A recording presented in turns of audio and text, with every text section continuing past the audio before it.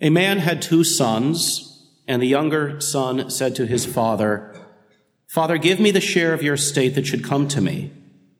So the father divided the property between them. This, of course, is one of the most famous and familiar parables, one that has been described as the gospel in miniature.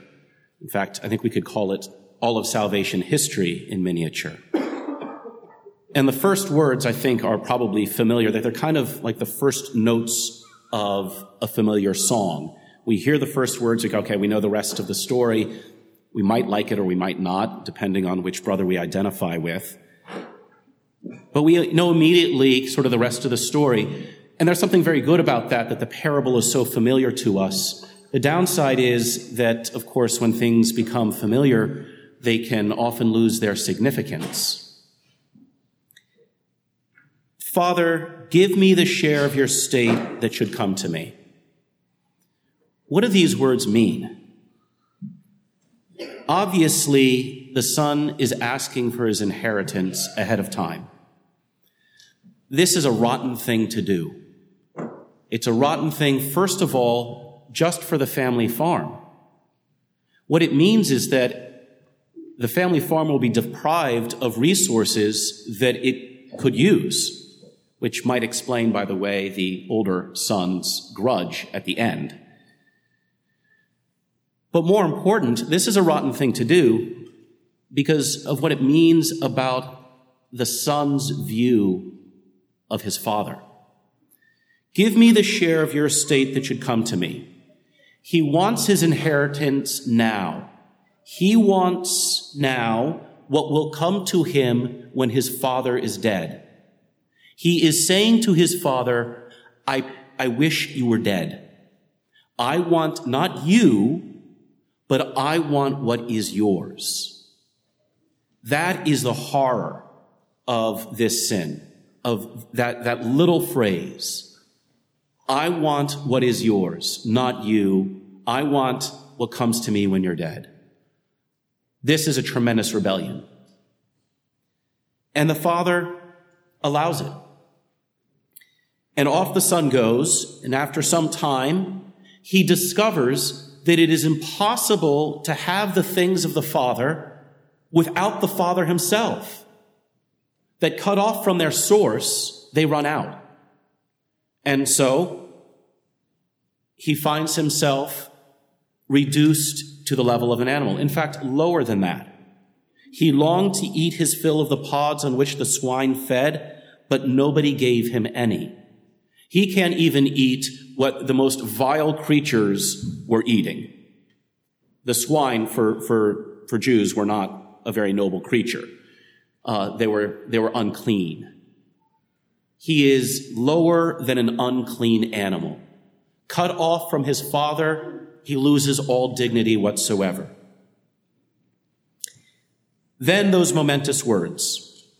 Coming to his senses, we hear. Coming to his senses, then he realizes that in order to have his dignity, in order to have all the things that he desired, he needed to be in union with his father. He needed to be back in the home.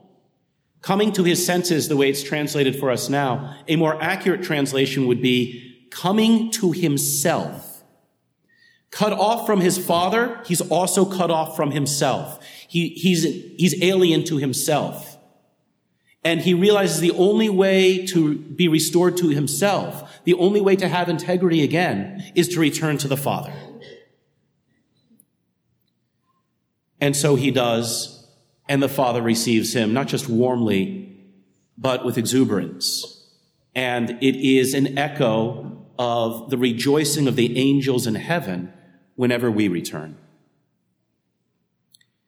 To want God out of the picture so that we can have what is his without him.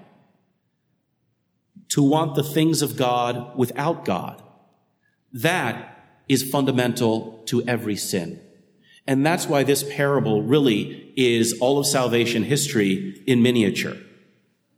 This is what the disobedience of Adam and Eve is. To say, we want what you have to give, but we want it without you. And so it is throughout history. And in the modern world, of course, Most modern of philosophers coined the phrase, God is dead, which is a great summary of the modern mentality. We want all of these things. We want our biotechnology by which we can do all of these mischievous things. We want all this power. We want all of this know-how, but without God. And that's what we're trying to construct, a society without God. And we are discovering, as that son did, that the more we try to have it without God, without the Father, the less human we become. We want the things of God without him, and we find that they all betray us and reduce us to a level lower than the animals. But it's not just writ large in society or culture as a whole. Every single one of us falls into this. This is fundamental to every one of our sins.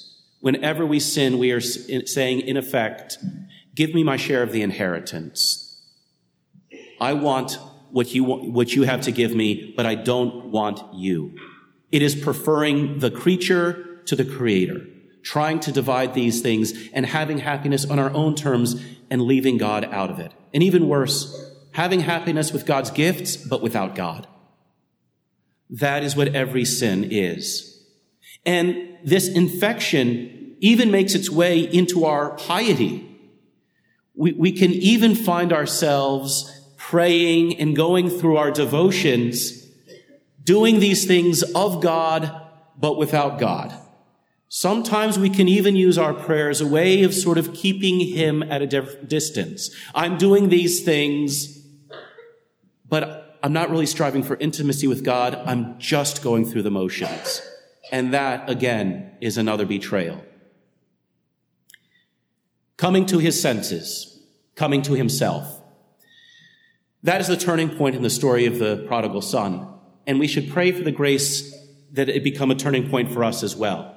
That he turn us back to ourselves, that he bring us back to ourselves and bring us to realize that it is only in union with the Father that we receive all of his gifts.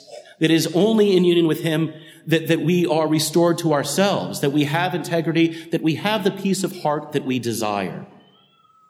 And that's why this gospel is always plopped down in the middle of Lent, so that we can, through the prayers of the Lenten liturgies, ask that our hearts be moved as the heart of the prodigal son was, that he turn us back to him, that by his grace he move us, so that we can return to the Father and there find not only that the gifts are restored, but even more incredible, we are given gifts that we didn't know of before.